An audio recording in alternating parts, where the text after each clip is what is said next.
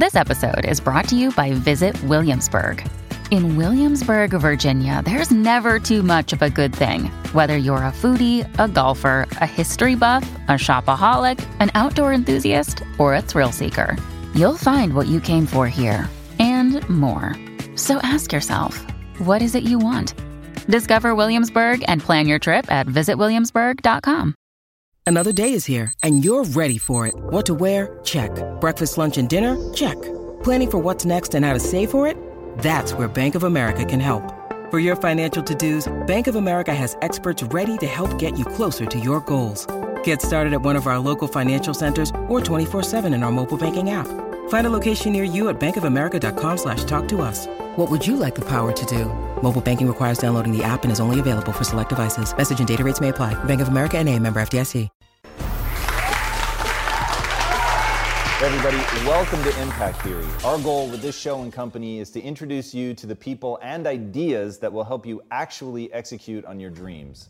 All right, today's guest is a high-performance psychologist who has worked with some of the world's most accomplished athletes and performers. He's helped level up everyone from Olympic gold medalists and MVPs in every major sport to elite UFC fighters, Red Bull extreme athletes, the U.S. military, and the Super Bowl champion Seattle Seahawks. He's the guy you call in when you absolutely, positively must set the skydiving world record by jumping out of a helium balloon at the edge of space and falling back to Earth at faster than the speed of sound. Or you decide you want to become the first person to survive jumping out of an airplane at 25,000 feet without a parachute. No matter what your discipline, if you play in rugged, hostile, and elite spaces, he's the man you bring in to help you build a mindset for unparalleled achievement. A peer-reviewed, published author with some of the most usable insights into the mind there is. He's been featured by virtually every high-profile news outlet around, including NBC, ESPN, The Wall Street Journal, and The New York Times. His principles and teachings are so sought after that he and legendary NFL coach Pete Carroll co-founded the Corporate Training Institute, Compete to Create, to help some of the world's largest and most prestigious companies create winning cultures that foster greatness and fulfillment. Their client roster is the who's who of the Fortune 500 and includes Microsoft, Zynga, and Boeing. So please, help me in welcoming the host of Finding Mastery, one of the most recognizable minds in the field of optimal human performance, Dr. Michael Gervais. What a great introduction. Dude, thank you, man. Yeah, that was fun. Dude, your story is crazy. Like, what you help people do is really, really extraordinary. And that's where I want to start. Like, what it takes to play at that elite level, especially around the framing of, you said that every great change starts with pain. And I found that really intriguing.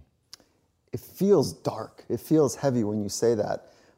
But that's been my experience, that it's accurate, is that the reason people change is because of pain. The reason we grow is because we get uncomfortable and we embrace being uncomfortable. But being honest with the pain that we feel is usually the prime mover for people to do the work that is necessary to push to the edge. And in the space of world-leading athletics and arts and business, everybody works hard, right? And some people work smarter, but everybody works hard. So there's a balance in modern time right now about running to the edge and then properly recovering.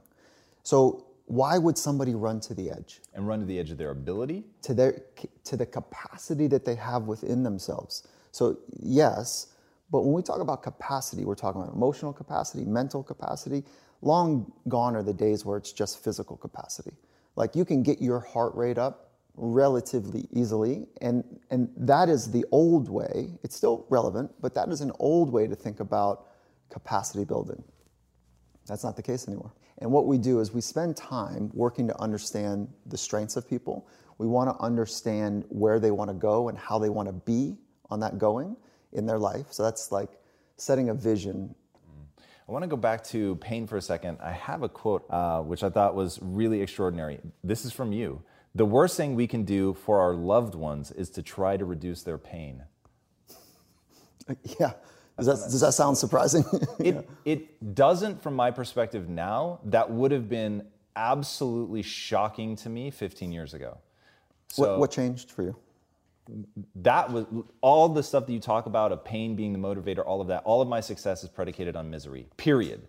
And you talk about the need to, you don't use the words rock bottom, but I'll use that because that's how it felt for me. I needed to hit rock bottom in order to put in the work, in order to be so desperate that I had to let go of my old way of thinking about myself. I had a fixed mindset, and I didn't have these words at the time, but this is me now looking back. It was a binary choice between depression or a growth mindset.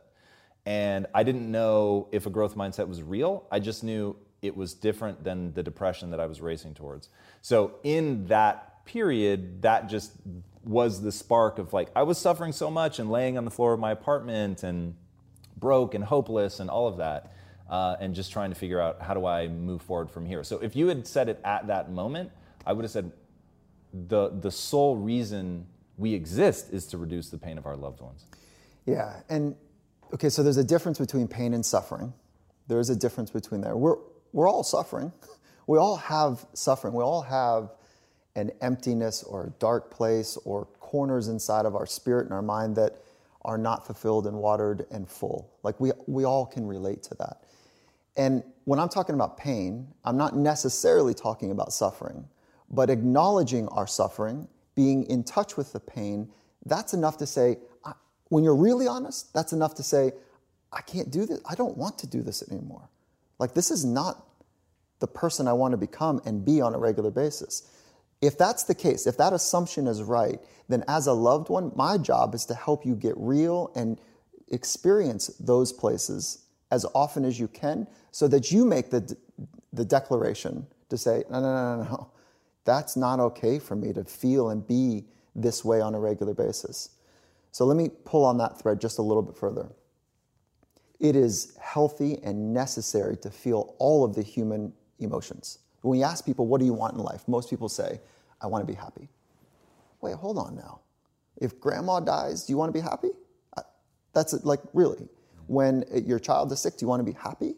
No. I think the answer is that we want to feel all of the human experience to its fullest, but never lose ourselves in it, but to experience all of it. And so we're getting into the weeds of some very esoteric and non-scientific thinking right now. But the practice is that if I care about you deeply, the mistake I can make in your life is to help you feel like it's all okay. Like, oh, it's okay. It's okay that you're drinking and driving and you killed a 14-year-old. That's no problem. Like, you'll do better next time. No, the work is to say, well, what's this like for you? To feel that pain, so you make the commitment to say, no, I can't do this anymore. And that's when it becomes really real. It's interesting. So that made me think about standards and holding people to a standard and loving them at the same time, which that's entirely stuff that I hear you talk about. And then knowing your work with the Seahawks and Coach Carroll. So this notion of relationship-based groups, teams, companies, however you want to think about it. But how do you simultaneously hold somebody to a standard, say you messed up, and at the same time love them? Okay, so that is the fabric that binds us, right? I think. I'm imagining for you the same, is we want to be around people that somehow give us the sense that, God, when I'm around that person, I don't know, I just feel better, they make me better somehow. Let's say it's you and me, and what I want to feel from you is that you've got my back, you understand me, and that when you're making decisions, it's not just for you, it's for me as well. And so a rising tide floats all boats. The relationships that go wrong or sour is if I'm on the side of this relationship, I'm like, do I trust that he's making these thoughts or moves because it's right for him or me? And the sour relationships are the one where it's really just good for you, and I'm just casualty in your experience. So what we do ahead of time is we invest in the relationship. So, for example, the Seattle Seahawks, the product is football. So just like a business, you've got products for your businesses as well. But we are a relationship-based organization. If Coach Carroll was here, he'd say, that's how we run the organization, a relationship-based organization, and the output is football. And that we found that to be incredibly valuable because none of us do this thing alone. And if we're really going to go the distance and really step into the frontier to do the amazingly difficult, challenging things, we need to lock arms to stay in the trenches long enough. And what happens for most people is we lock arms, we say, oh yeah, let's go get it. And then we lock arms, and as soon as it's hard, the brain kicks in, and the survival mechanisms in the brain are stronger than the thriving mechanisms. So the survival mechanisms of the brain light up, and what do? We save our own ass, and we unlock our arms, and we take care of ourselves. That is how people fray in rugged and stressful environments, emotionally stressful environments. We unlock. And so the extraordinary are able to stay the course, locked arms, because they're mission-minded, they're really clear about what they want to experience, and they bet on each other.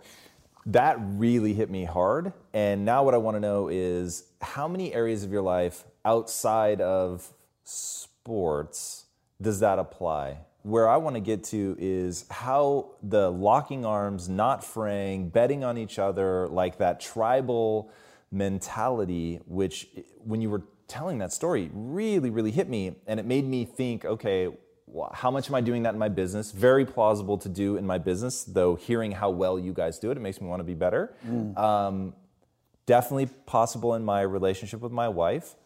But then, like, how far can we expand that? Because if you could have that kind of relationship with a potent enough number of people in a versatile number of situations, it just feels like you could accomplish so much more. But I just don't know, like, how many places it actually applies. Like, is it realistic to do with your friends? You know what I mean? Yeah, it depends on the community that you're building. We'd like to think that we are all a pebble in a pond. And so the weight of the pebble indicates the ripples and the output, the effect. And those inner circle, like, there's a greater impact. And then as you spread out, especially through social media, there's larger impacts. But yeah, it is available. Like, you're in relationships in every community that you're in. And like, I don't know if you have spent the time to articulate your philosophy and to be able to get it in maybe 25 words or less, maybe down to 4, 3, or 2, 1 word, And so that type of work, investing on the clarity that you have within yourself, allows us to have a greater weight in that pebble. And so from clarity, we can train our mind to have conviction in stressful environments. And the clarity also allows other people to know really what we're about. And then when we ask them what they're about, that's how you start to build that deeper bond, right? And what I found is that most people want to stay on the surface because it's hard to talk about things that are hard to talk about. And there's like 3 levels, right? You can talk about, beer and pizza, and sporting event scores. And there's nothing wrong with that, but that's just some type of relationships. And then underneath, there's other conversations which are about ideas that are hard to articulate. And then underneath of that, it's talking about personal experiences that are hard to articulate. And those are kind of the 3 levels of depth that I think most conversations get bucketed in. One thing that I found really interesting, you talk about really being yourself, asking people what they're really like, the relationship that you have with your wife, and what you talked about, that very courageous moment of hers where she actually said, this isn't working. You've done your homework. Yeah. I mean, with stuff like this where I can learn, like, it's so powerful to me. Yeah. And the way that you think and some of the lessons you put together really, really are insanely powerful. This one I found interesting. I found your reaction to it, or at least the way that you frame it now, really powerful. So walk us through that moment, how authenticity plays into it, and how you get to those deeper levels. Yeah. It's not easy. Intimate relationships are challenging. And because the person that we're talking about knows you and knows if the relationship is really rich, almost all of you. I'm not sure as a human, somebody, this might sound sad, but I don't think that another person, even in the most intimate relationships, can know all of another person. So there is a loneliness to the human experience that I think is important just to honor. And that doesn't mean I'm by any means depressed. Like, there's a vibrancy about how I view life and engage in life, but there's also like this honesty, about the lonely part. So what happened in our relationship is that I was ripping and running, figuring out, I was in the study mode, big time study mode of the science of psychology. and I had some early budding successes that were taking place. And essentially, I was not watering the relationship, and I was being selfish. And that thirst I had for understanding the science and the application of the science of psychology was out watering the intimacy in relationships, of that relationship. So one day she came home, and looking back, I was surprised by it, but looking back, all the telltale signs were there. For a long time she'd been saying, hey, pay attention, like, to the relationship. But I was like, yeah. And I really thought it was all fine, but it wasn't. And so finally one day it was, the most candid conversation, and she just grabbed me. We've been dating since high school.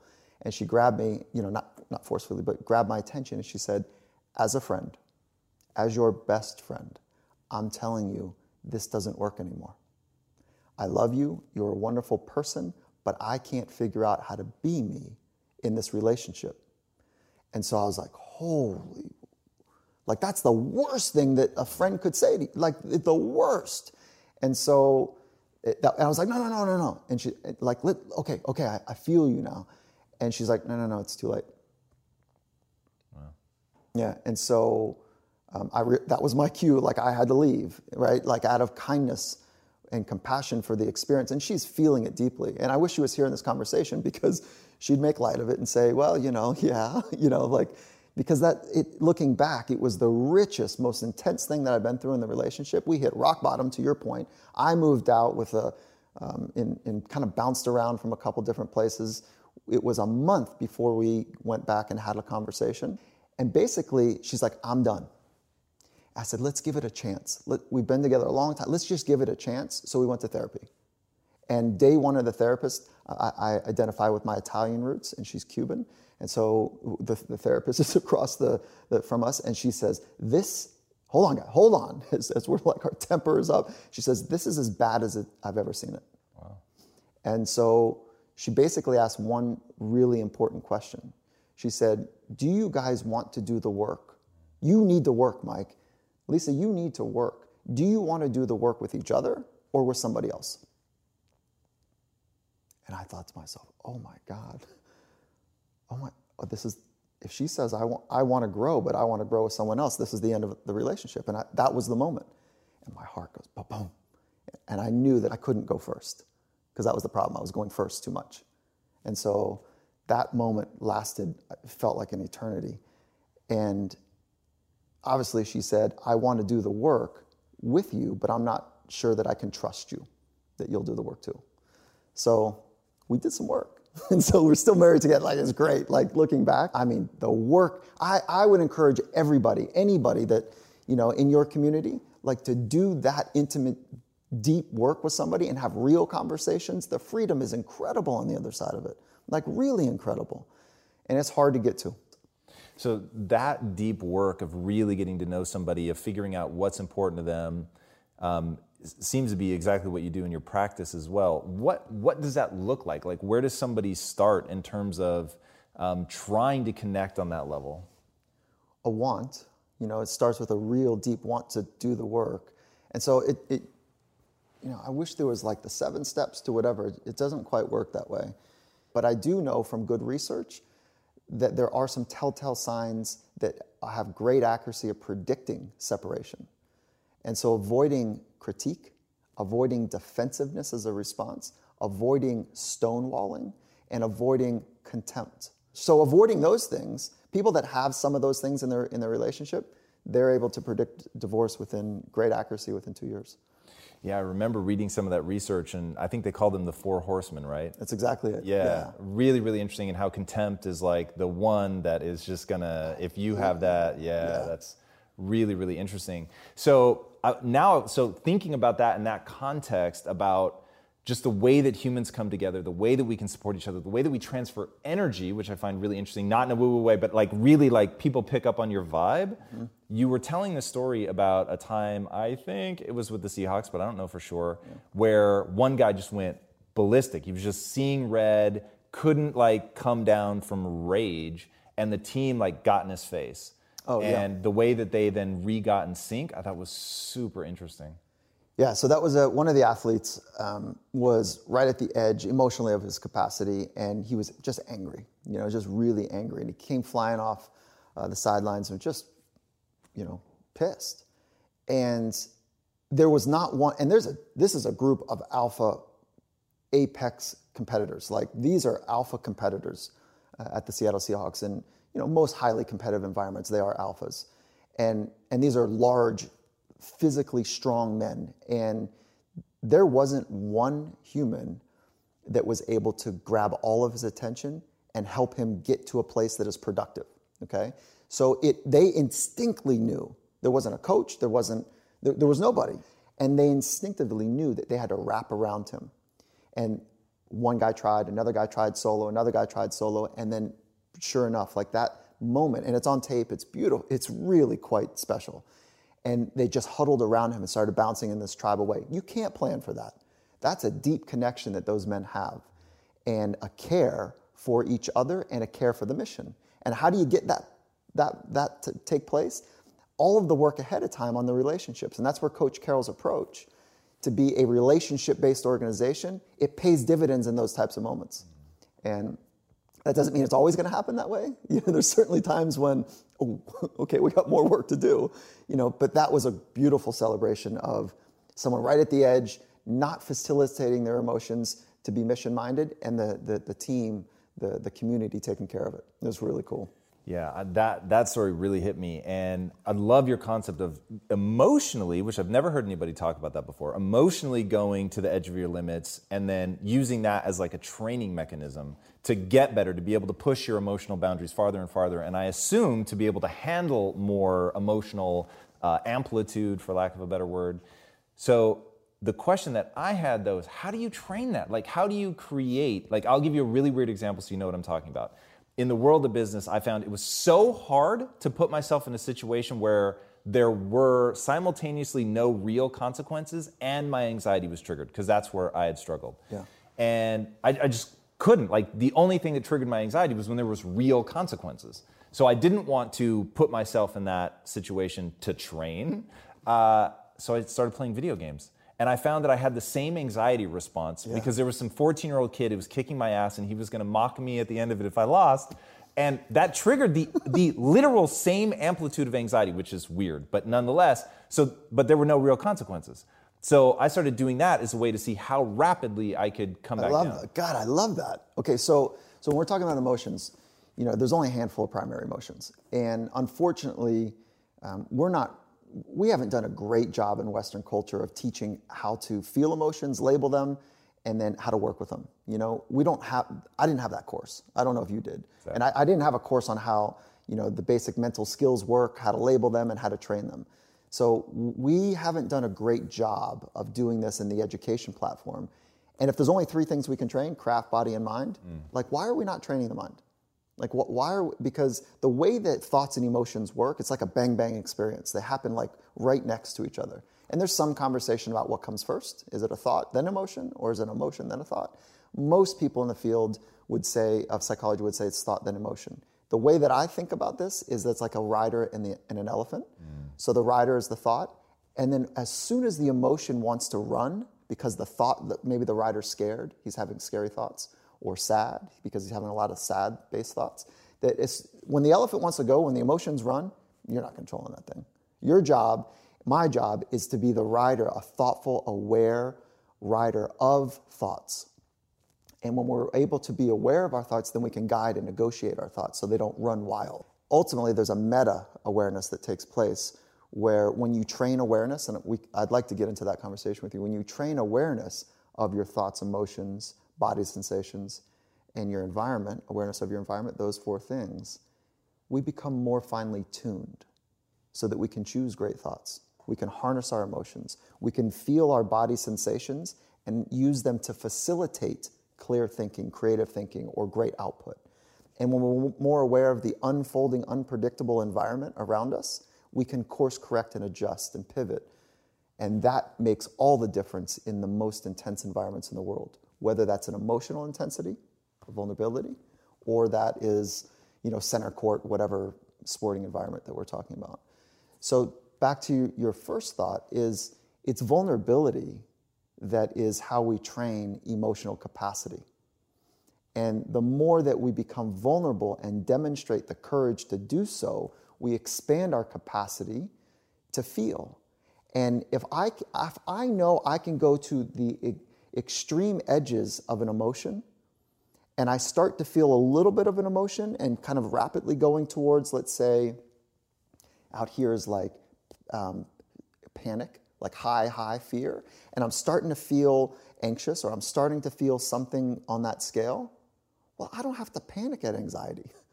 I can actually use it as a signal, go, oh, look, what are my thoughts are about, like, this is scary. Wait, what's scary about this? And then I can start to work with that. Instead of like, as soon as I start to feel something, and this is my capacity, I feel anxious, I'm like, oh my God, I'm gonna run to the edge of it.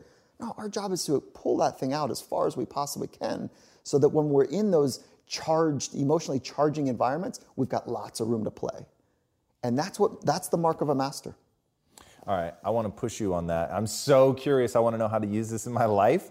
So when you say, how is vulnerability helping me there? Vulnerability that I'm not worried about looking stupid or whatever I'm panicking about? Like, just don't worry about that? Or yeah, it's such a multi-factored question that you have there. Like, there's so much in that. Let's see if we can. You've heard of YOLO? Yep. You only live once. FOMO? Yep. Fear of missing out. Okay. I want to introduce a new kind of fun concept. And before I share that with you, we've got an ancient brain that's working in modern times. And our ancient brain isn't as fast as adapting as modern technology. Like, it's rapidly changing, okay? So our ancient brain is designed for survival, okay? Easy to kind of track that idea. And how we track that idea is that information right now is coming into your brain two ways, the high road and the low road. And the high road is up into your thinking brain, and the low road is down into your emotional, call it the amygdala, into the emotion centers of the brain. And it's coming in here to the fight-flight response mechanisms at twice the speed. So it's coming in all the time. Information is coming in as twice as much and twice as fast before you're getting it here, the thinking part of the brain. So what's happening here is right now you're gating out and I'm gating out. Nope, this is safe. Nope, we're safe. Nope, we're okay. This is okay. This is okay. And so our brain is designed to figure out if we're going to be okay and safe here. That came from saber-tooth tigers. That came from the rustling in the bush. Is it a saber-tooth or is it a bunny? And so we've had to figure out how to be hyper-vigilant so we could get away. Our ancestors passed that gift down to us. But we don't have saber-tooths anymore. So what is our modern day fear? What other people think. Period. So FOPO, fear of other people's opinions, right? I find that to be clever. That's good. I like So that. right, no, so FOPO, but that is our modern day threat, what other people think. That's why public speaking is so hard for people, because what are the stakes there? What another human thinks of us. So what are we really good at? Picking up facial structures, micro tells, if you will, if they are being critical of us. What do we do to protect ourselves? We become hypercritical of ourselves so that we get to that state before somebody else might embarrass us that way. And so we've got this self-cutting mechanism, this self-critiquing mechanism that we're basically beating ourselves up or tenderizing ourselves in not a good way so that we don't face those casualties publicly. So our brain is great at picking up these little signals in other people so that we can adjust and provide some sort of protection mechanism from being exposed of not being good enough. Because if we're not good enough, we're kicked out of the tribe. And what in modern days, what that means is maybe we're fired. And so, there's a lot at stake for people if they don't have a job. So long way of saying the greatest fear in modern times is what other people think. So our job is to love others and not give a shit what they think of us.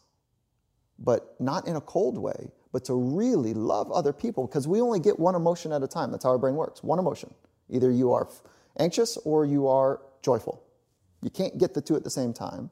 So our job is to really find the right state that we want to be in, the right emotional place, and use that rather than let the brain win. And the brain wins by saying, what are they thinking? What are they thinking? Am I safe? Am I safe? Am I safe? And if that is untrained and unconditioned, it will win. Sounds like a lot of this rides on the back of your ability to be self-aware. And you said that there's a process for training that. So how do you go about training a level of self-awareness that you can deploy against that?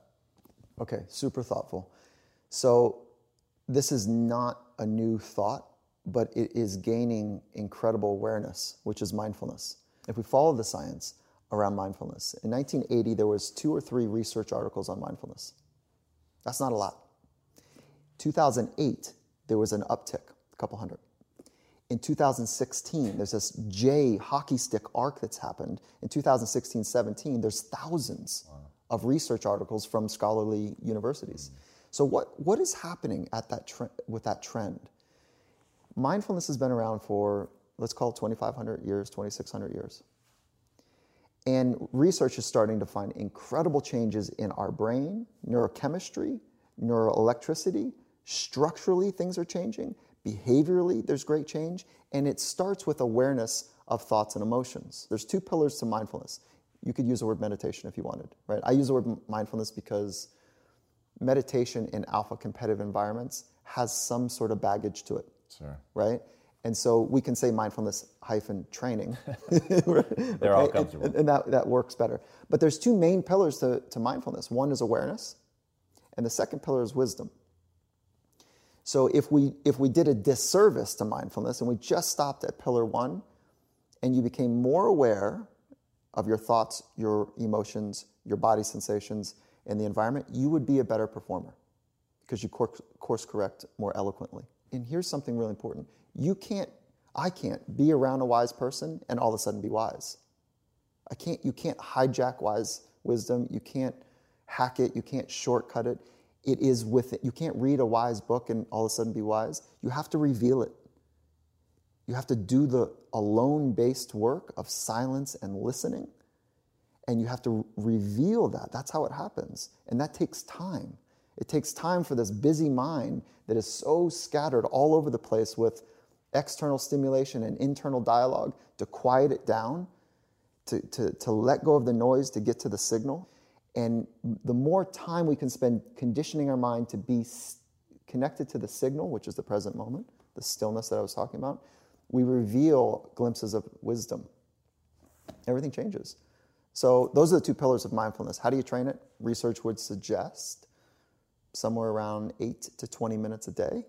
Minimal effective dose would be 8 minutes a day of training, mindfulness or meditation. We can talk about more concretely if you want what that is. Upwards to 20 plus minutes.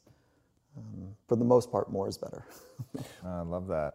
When people ask you, okay, how did you end up working with Pete Carroll? Was it, hey, you call him up or whatever? Which your answer to that question was amazing. But your real answer of how you did it, the 18 years of cutting your teeth, is the part of your story I think I like the most. Tell us a little bit about that. What do you mean by cutting your teeth? How on earth did you convince yourself to spend 18 years every Saturday in a gym? Yeah. God, I miss it. I just got the gym? No, I miss that experience. So I'm wrestling right now in my life with who can afford access to doing this deep work. Like I've trained, 30 years. I've invested millions of dollars in the craft. I've made a lot of mistakes. I've learned an incredible amount from research and the best doers and thinkers in the world. And there's one of me. And I'm really wrestling with who has access to this information because it feels really selfish. And so right now, it's reserved for the wealthy. But that's not where I came from.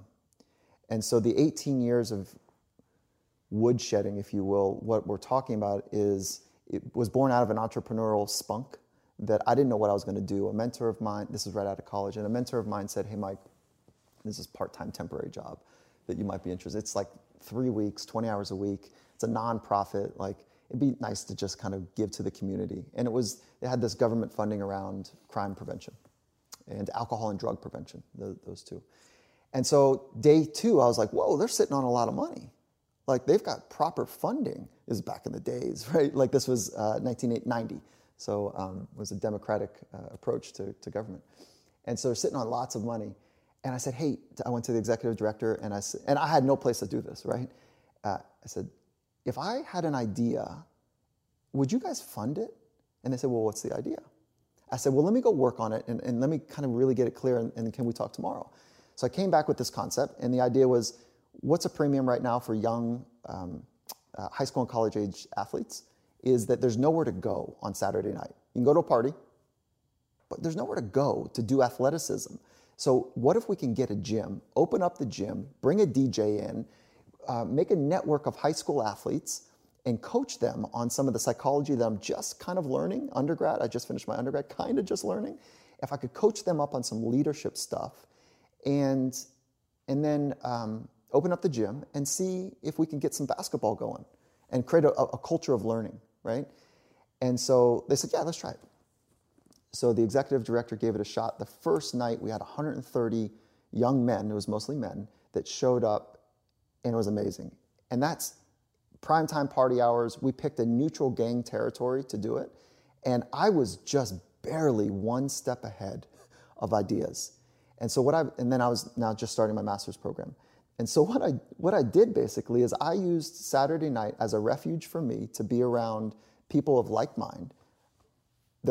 People like to sweat and compete and not interested in the party scene, but really kind of do something fun and engaging that way. And then my job, the price to admission to this beautiful indoor 3 courts, beautiful, rare piece of property in Los Angeles that was gang neutral. And price to admission was to listen to me for 10, 15 minutes on a thought that I thought was important. And this is now, imagine 130 young men, high school and college aged, 80, 90% are gang involved. And I'm not gang involved at all, obviously. And when I say obviously, it's like that's not where I came from. And you can imagine, they don't want to listen to me. They have no interest in listening. They want to play ball, listen to the music, and get on with it. And so I had to be crisp and short, which I'm not in this conversation. And I had to be like really intense and purposeful about how can I get in a great mindset practice that they could use tonight. And we could practice it tonight. And I had this staff of high school kids that were switched on about it as well. And we would support and challenge them to try it tonight. Goal setting, self-talk, breathing when you get too intense, conflict resolution, how to use words and emotions and pull you out of the engagement rather than a fist fight. In 18 years, every Saturday night from 8 p.m. to midnight, I was in a sweaty gym working out how to deliver sports psychology or mindset principles on time to a group of people that didn't really care what I had to say, and I had to be crisp and short and get in it and then see if it could work. In 18 years, we had 3 fights. Wow. 3 fights. I mean, I just got a tweet today, and it'd be fun to share that, a tweet today where a kid that came through that program, I mean, he during the program, he was probably 18 years old. He tatted up his face, like really a great edge about him, went to the edge. I mean, when you go above your neck on a tattoo, there's right, there's something there. And so he tatted up his face. He was really intense. And he tweeted just today, he said, Mike, thank you. A lot of lives have been saved for what we did together for those 18 years. Wow. And he was a participant, showing up every night. He was one that almost got in a fight on a regular basis. But we worked and we worked and we worked. And so I miss it. I crave it. The ability to share a piece of information and be involved in a relationship where other people grow is like electric. And so thank you for bringing it up. That's where I worked it out. And by the way, my office was a janitor's office without windows that it was me and 3 rats that I was chasing out of that thing for years. That's where I went to work. That was my office. And I look back in fond memories like, good old days of being, grubby and, like it was awesome. So thank you for letting me share that. Oh man, for sure. Thanks for sharing it. Yeah. All right, before I ask my last question, tell these guys where they can find you online. Lots of places. So LinkedIn, Michael Gervais, Gervais.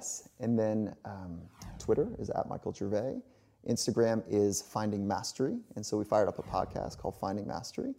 And you can also find us online. The partnership with Coach Carroll is called Compete to Create, and it's taking the principles about how he switches on a culture where people become their very best, and the principles of how to train your mind, and putting those 2 things together for enterprises. And that's Compete to Create. And then again, the Finding Mastery podcast is findingmastery.net. All right, very cool. My last question, what's the impact that you want to have on the world?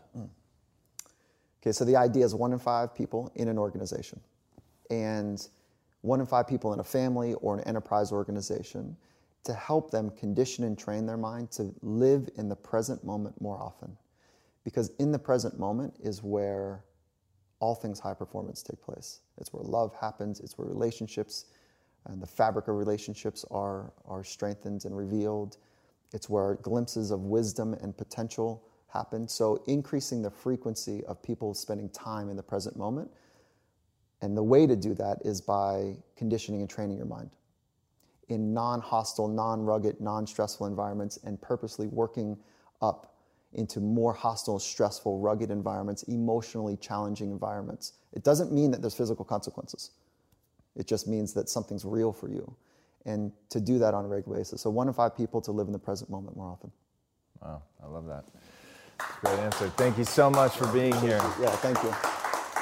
Guys, man, I'm telling you, what is utterly fascinating about him is exactly what he just said there at the end, that it's mindfulness, it's being in the present moment. That is the place where all of high achievement, high performance, greatness exists. It was not the answer that I expected to find when I started researching him, somebody that I had known from his accomplishments, the people that he's helped do these extraordinary things. I did not think the punchline was going to be turning inward, finding that inner peace, finding calm, being in this moment, and that notion that he has of letting the past and the future exist simultaneously now as noise in the present, I thought was a really powerful way of explaining exactly what mindfulness is, of finding that silence so that you can hear the subconscious, so that you can be, as he says, where your feet are. Thought that was absolutely incredible. Trust me when I say, go watch the videos that he's done, the other interviews, take him as a body of work. It is absolutely astonishing. You will be blown away, I promise. All right, guys, if you haven't already, be sure to subscribe. And until next time, my friends, be legendary. Take care. Thank you, sir. That was amazing. Hey everybody, thank you so much for watching and being a part of this community. If you haven't already, be sure to subscribe. You're going to get weekly videos on building a growth mindset, cultivating grit, and unlocking your full potential.